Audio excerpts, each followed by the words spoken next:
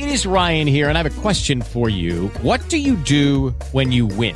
Like, are you a fist pumper, a woohooer, a hand clapper, a high fiver? I kind of like the high five, but if you want to hone in on those winning moves, check out Chumba Casino. At ChumbaCasino.com, choose from hundreds of social casino-style games for your chance to redeem serious cash prizes. There are new game releases weekly, plus free daily bonuses. So don't wait. Start having the most fun ever at ChumbaCasino.com. No purchase necessary. VGW Group. Void where prohibited by law. See terms and conditions. 18+. Blog Talk Radio. Stigma may not directly affect you, but it harms the 1 in 5 Americans living with mental health conditions, which prevents millions of people from seeking help. So do yourself and everyone a favor. Go to curestigma.org and get tested for stigma. Good morning, and this is the second half of Saturday Mornings with Joy Keys. I'm your host, Joy Keys. I want to thank you so much for tuning in. You can follow me on Twitter at Joy Keys. Also check me out on Facebook, Saturday Mornings with Joy Keys, and on Instagram, Saturdays with Joy Keys.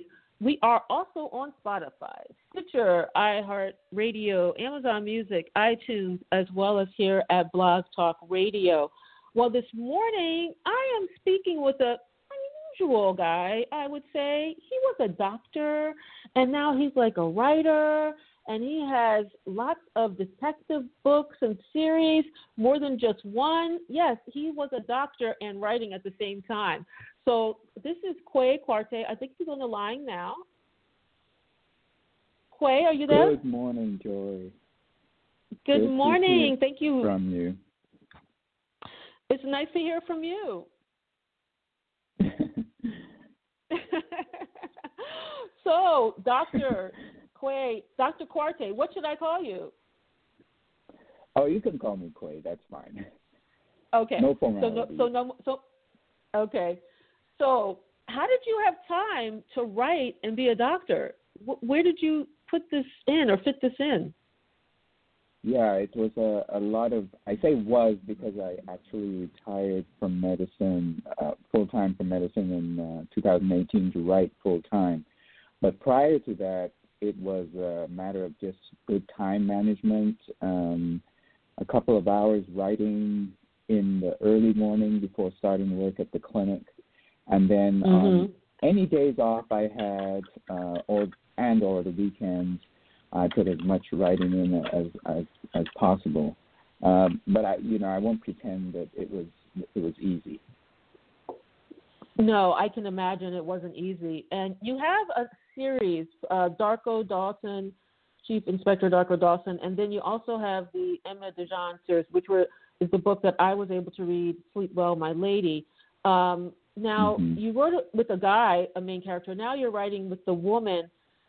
What were the challenges? Yeah. How did you have to shift, or what did you have to do to write about now a woman as the main character? Yeah, that's a great question. To give a little background, at the end of my first series, which is the Inspector Darko Dawson series, in the 5th novel, which is called Death by His Grace, I introduced a new female character who was Darko's assistant. And the plan was to sort of have a spin-off with her, as in the background, Darko would be kind of helping her along. But my editor said, no, it's got to be a full new, brand new series. So that's when I created Emma Jan. And, it's very interesting that I discovered as I wrote the female character that I was far more kind of relaxed as I did it. I didn't feel a certain tension that I did when I was writing Darko. And I put it down to this sort of maybe a little bit of, macho rivalry, that male thing. I'm sort of tense around my male character. But with Emma, I just feel sort of soothed. And it was actually a big surprise to me, that I had this sort of psychological reaction writing a female character. Yeah, because, sometimes you might think, or men might think, I'm going to shy away from them. I'm not going to write. Even if they thought about a female character as a lead, maybe they were like, no, I'm not capable. Did you get anyone to help you? Like did they read over your book and say, no, a woman wouldn't say that. She's not going to do that. Did you get that kind of help at all? there was only one occasion where the editor said that she thought Emma's reaction to a certain scenario she thought was rather atypical, but she didn't put it as atypical for a woman. She said she didn't think Emma would do something like that. In other words, she wasn't putting it down to, well, you don't understand women. She was saying that she just didn't see the character responding in that way. And she could well have said that about a male as well. But apart from that, I'm really pleased to say that nobody, including my editors and my readers, has actually said to me like, oh, no, you're way off. You're way off in terms of a woman, writing for a woman.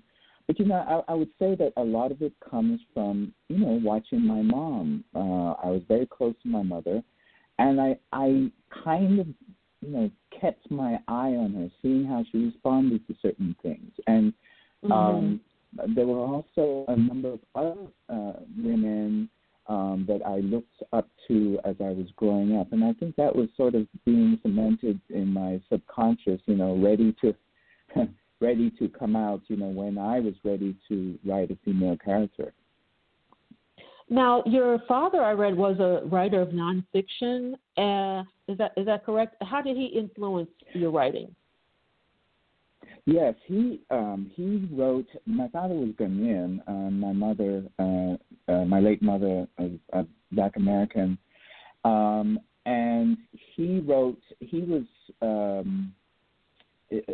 a political scientist and journalist, and he wrote many books about West African journalism and pre-colonialism. He was very prolific with what he put out, and I think one of my best memories was hearing him, late at night. I don't even think my father slept, typing away, click, clack, and clack. He used to use the one finger technique, the forefinger of both hands, tapping away very late at night. And I think just that, just observing that dedication to starting a project and finishing it was in many ways an inspiration for me, especially in the writing realm. But the other thing was that, my house was filled with a lot of books, fiction and nonfiction, since both my mom and dad were university professors at the University of Ghana. And I got a lot of inspiration from those novels. And believe it or not, mystery, crime fiction was my favorite even as a little kid. Now, this book, Sleep Well, My Lady, and also your other books, you deal with some heavy topics. I mean, in Darko Dawson, you dealt with, the gold, industry, the Gold Coast. And this book, there's domestic violence involved. There's abusive lovers, and there's class issues that you're dealing with in there. And, when do you decide, okay, this is the political thing I'm going to plug in there? Do you realize you're doing it, or are the characters like pulling you along, like, okay, this is this story, I'm going to now do this? How do you decide on that? I think it's a mixture of both. I do like to have a starting premise, and as you noted in one of my novels, Darko Dawson novels, Gold of Our Fathers, I dealt with the illegal Chinese gold mining in Ghana, which started in around 2007 up till this time. And in other books, I've tackled other social issues. I like to have those as the background. And these are not, tea cozy mysteries, the murder of the vicar in a small village. These are some heavy topics that I deal with.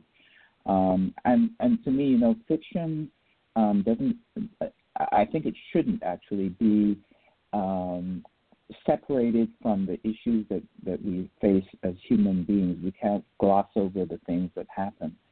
And the thing about writing mysteries is that it deals with, human beings' most intense emotions, both good and bad.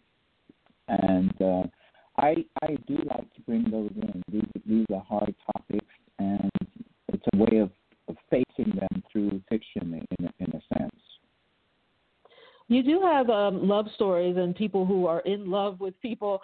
You know, the main character, she's a fashion designer, and she has a lot of men that are in love with her. But I don't feel you make her like slutty, like that character is slutty, because people that are in love with her don't see her that way. I appreciated that. It's okay for a woman to have multiple lovers. Yeah, exactly. But the other thing, Joy, is that I think that Lady Arabelle was in a way treated unfairly. I think a lot of the fuss that was made about, you know, how many men she was sleeping with were creations. She, in fact, did not actually sleep with a lot of men. And in fact, in one part of the book, she said she didn't really enjoy sex that much, actually.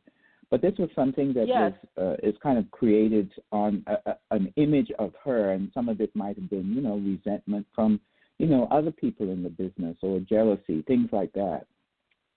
I think because they were scorned by her, or, you know, she didn't take interest in them. You know, so you have the gardener, you have the security guard. I personally don't think she slept with a lot, but in society, whether it's African society, Ghanaian society, or American society, if a woman slept with more than one man, I hate to tell you, even to this day, she is considered sometimes less.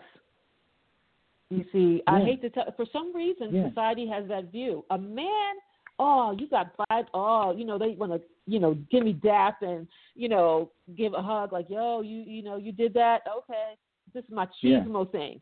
But if a woman, you find out, like, you know, high-fiving, you know. A woman, that's not accepted. So when I say she slept with a lot, I know that she didn't sleep with a lot based on what you wrote, but, you know, society, and that's what came out in the book. Now, you know, the interesting thing is corruption in there too. Now, did anybody get mad at you because you bring that up in other books, corruption in Ghanaian society with the police? Is that something that you feel really happened, or you over-exaggerating? What has been the experience, the feedback on that? Yeah. So either correct or true or close to the truth. And this is Kwei, can I stop you for 1 second? I think you're kind of like breaking up a little bit. Do you want to, I don't know, jiggle your wire on the phone, or I don't know. Try again. Try to talk now. How about now? Okay, it's fine now. It's fine. Okay. So go ahead. So you were talking about the corruption.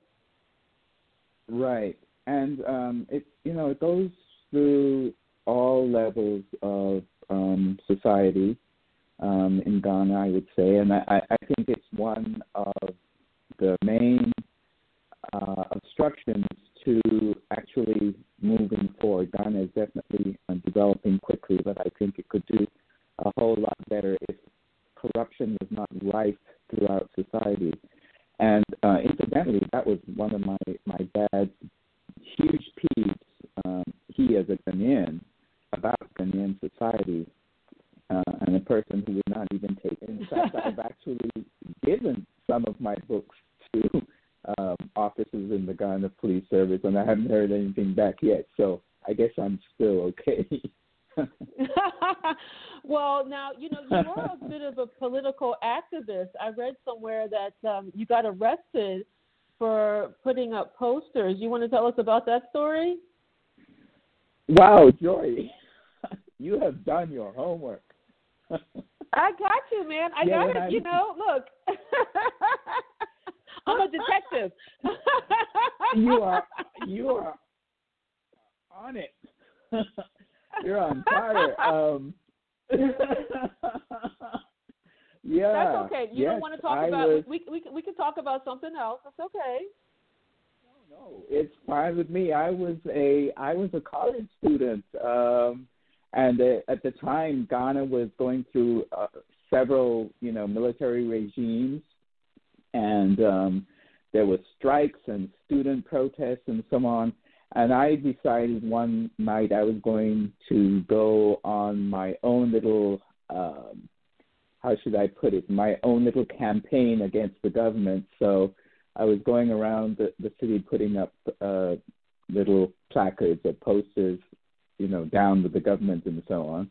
And my vision was that the very next day everybody would see all these announcements on the wall about how evil the military regime was, and there'd be a big uprising and an overturning of the military junta. Needless to say, none of that happened, and I was caught and arrested and thrown into prison for a couple of weeks. So, yeah, I guess that that activism, political activism, has been with me since an early age.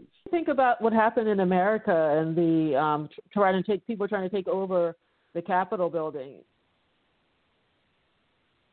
Yeah, it's very interesting to watch that kind of thing when you have the perspective of having lived under like a dictatorship or a military regime where you can't talk, you can't say anything, you can't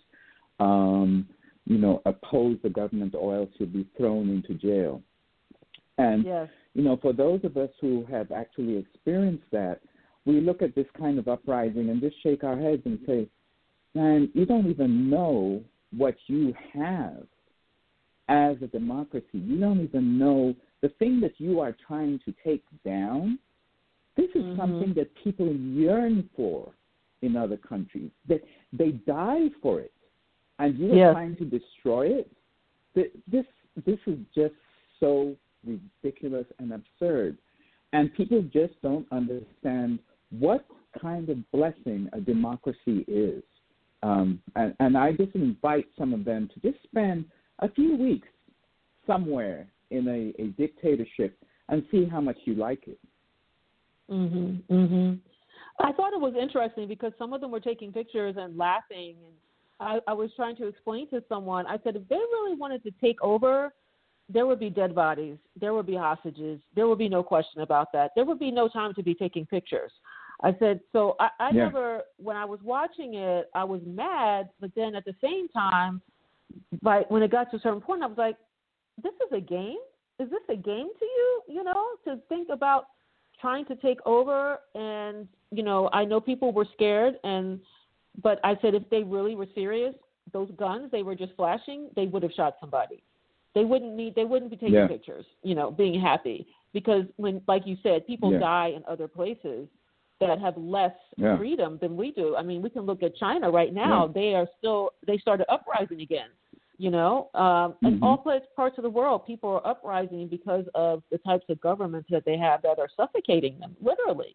You can't trust your friends. You can't trust your family sometimes because you don't know if they're going to rat you out. So it's very suffocating from what I've, read. I thankfully have, been here all my life, but like you said, yes, in other places it's much worse. In those old days in Ghana, when you woke up at 6 a.m. and you heard military music, it's like, oh crap, another coup.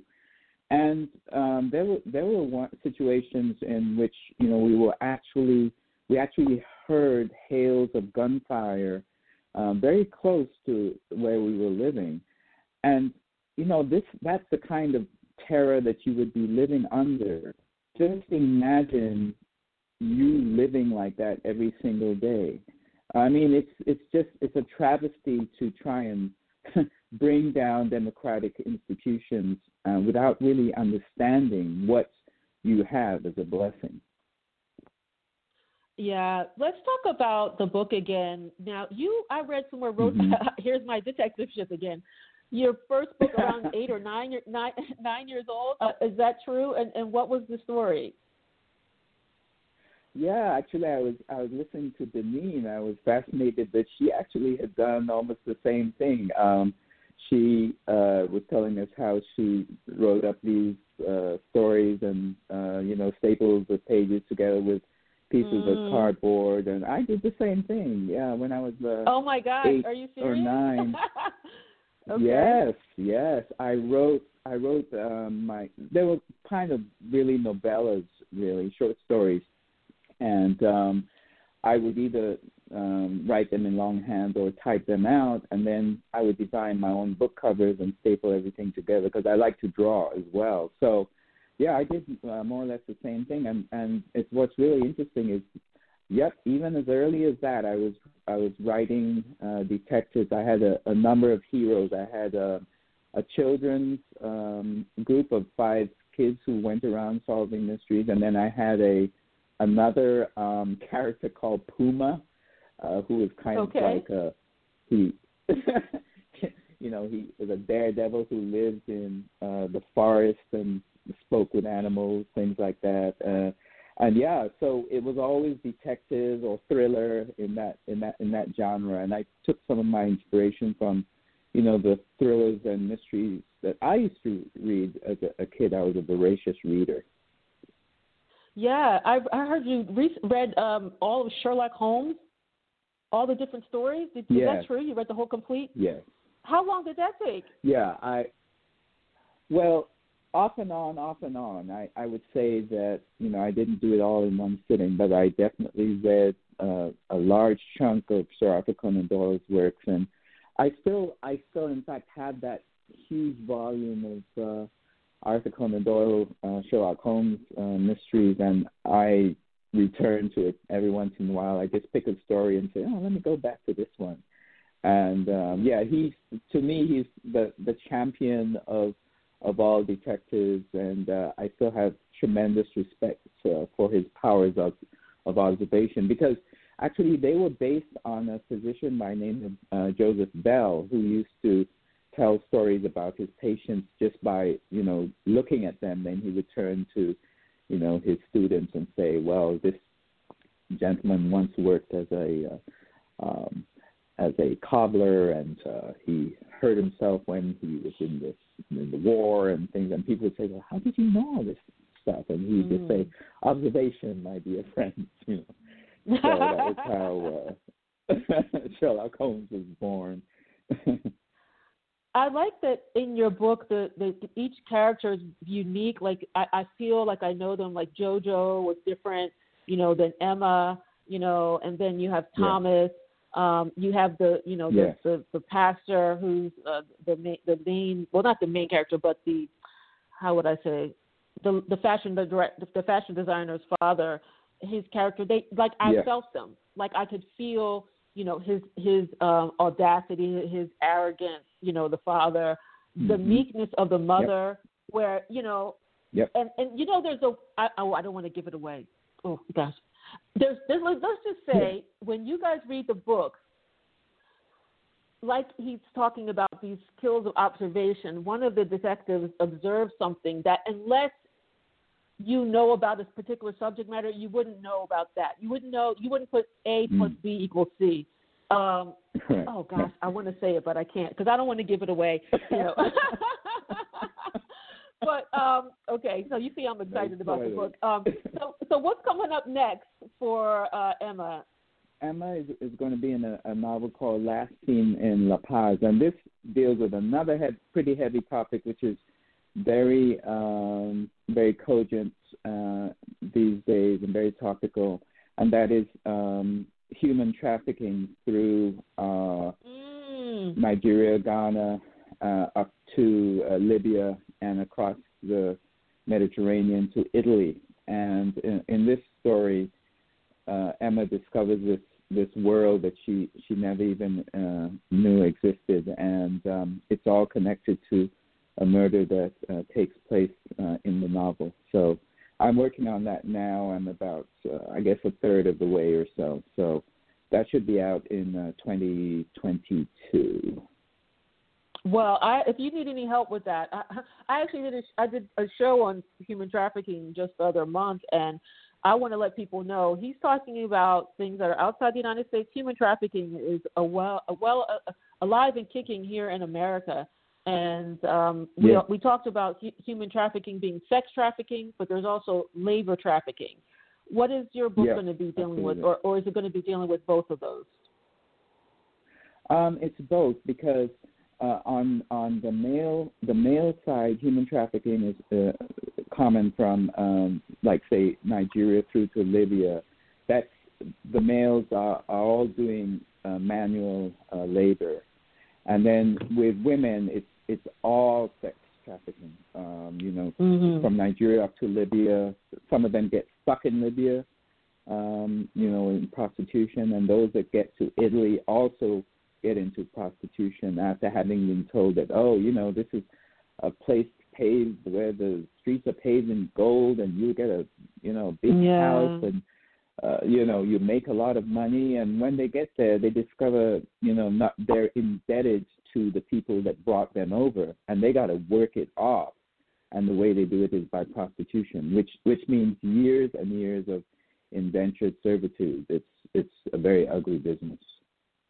Yeah, and I mean, some it's like you're never going to get off, and then because you don't know if the people are telling you the truth or lying. Like, well, you obviously you find out, okay, they say you owe $3,000, and then all of a sudden, next week, well, it's $3,500 or whatever. Like, when does it end? Yeah, that's exactly. a problem. Yeah, exactly. Well, it's actually $4,000 because now you owe such and such, and it just keeps going, and you're stuck. You're stuck. It's a very it kind of makes me squirm, actually. But one of the things about I think we writers are always trying to deal with things that are painful by writing about it. I know that's one of the reasons I write. I'm trying to, it's kind of like a crocodile whipping its tail around, and you want to get a hold of it and stop it. And that's the way sometimes I feel when I'm writing. And I'm actually trying to get my grip around something that is, painful and uncomfortable. Well, I really appreciate that you're doing that and bringing light to topics that people may not want to be aware of, really. I mean, I think we know things are going on sometimes, but we decide to, not look and look the other way. So I think what you're doing is important, and you're doing it in the realm of this crime fiction. So it's kind of digestible. It's digestible as opposed to reading, a history book or something like that, or an article in the New York Times, So, exactly. Well, I think that's great. Oh, let me just ask you real quick. What do you like to draw? You said you like to draw. What is it that you're drawing? I paint sometimes watercolor or oil. I like landscapes, and I often like for some reason I like silhouettes. I still have a watercolor that I painted as a little kid. It's a man and his little boy of about 2 or 3, and he's holding his hand as they walk, and their silhouettes against the sunset. And I don't know, I've always kind of liked that kind of expression. It is a kind of expression, really, different from writing, but it is a kind of expression. Well, I mean, you're an artist, and many artists do a variety of skills. They could be a musician, they could be a singer. You're a writer. You're painting.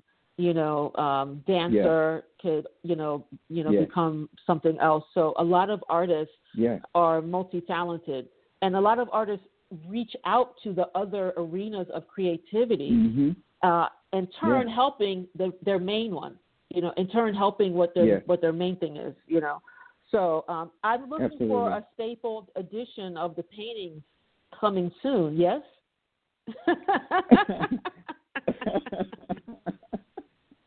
I'll send you some cardboard, and you can staple it together and self-publish. Thank you very much. That would be very nice. Thank you. Okay, it'll be touchless. I'll tell them to leave at the door since we're in COVID, and that way it's safe to pick it up at COVID the door. compliant. Exactly. Oh man, Kwei, thank you so much for coming on the show today. It was really nice speaking with you. I'll be giving away some copies. So much. You're welcome. I'm going to give away some copies of your book. Oh, tell the audience where they can follow you on social media. Oh, yes. On Instagram, I'm at Crime Fiction with Kwei Quartey, or you can just put the name Quartey, Quartey, in, and you'll find me. And the same with Twitter and Facebook. Just put Quartey, Quartey. It's like quarter, but with a Y on the end, and you'll find yes. it that way. And he also has a website, and you can read about his books there, his other series, and as well as all the accolades that he has received for his different stories. Yeah, I have a blog there as well, so KweiQuartey.com, yeah. Well, this has been great speaking with you. I hope you had a lot of fun, and I hope you have a great weekend. Thank you, Joy. It was great. Okay, yeah, I'll talk to you later. Okay, thank you. Okay, bye-bye. Thank you, everybody, for tuning in. I just got off the phone with author Kwei Quartey. He was a doctor, but he also wrote many, many books. I'm going to be giving away his book, Sleep Well, My Lady. And so you want to follow me at Joy Keys on Twitter. Also, check me out on Facebook, Saturday Mornings with Joy Keys, and on Instagram, Saturdays with Joy Keys. And you can look up Kwei, as he said, look up Quartey, Quartey, on any of the social media platforms and find him there. And also go to his website so you can see what's coming up next. He is a voracious reader, but he's also a voracious writer. And look, I already told him I would be his publisher for his paintings. I'll be sending over some cardboard to him. You'll have to listen to the interview to get that joke. But thank you again, everybody, for tuning in. Have a great weekend. To some, a baby's babbling doesn't mean much, but it does. Especially if there's no babbling at all. Little to no babbling by 12 months or later is just one of the possible signs of autism in children. Learn more at autismspeaks.org. Brought to you by Autism Speaks and the Ad Council.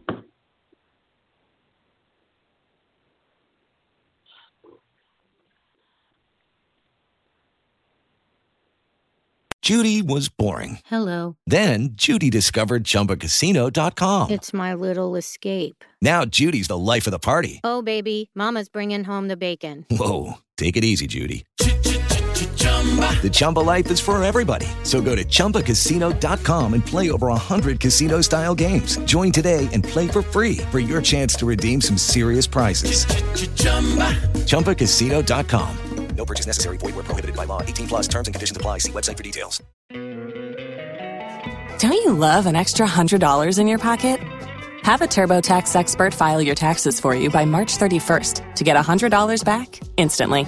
Because no matter what moves you made last year, TurboTax makes them count. That means getting $100 back and 100% accurate taxes only from Intuit TurboTax. Must file by 3/31. Credit only applicable to federal filing fees with TurboTax full service. Offer can be modified or terminated at any time.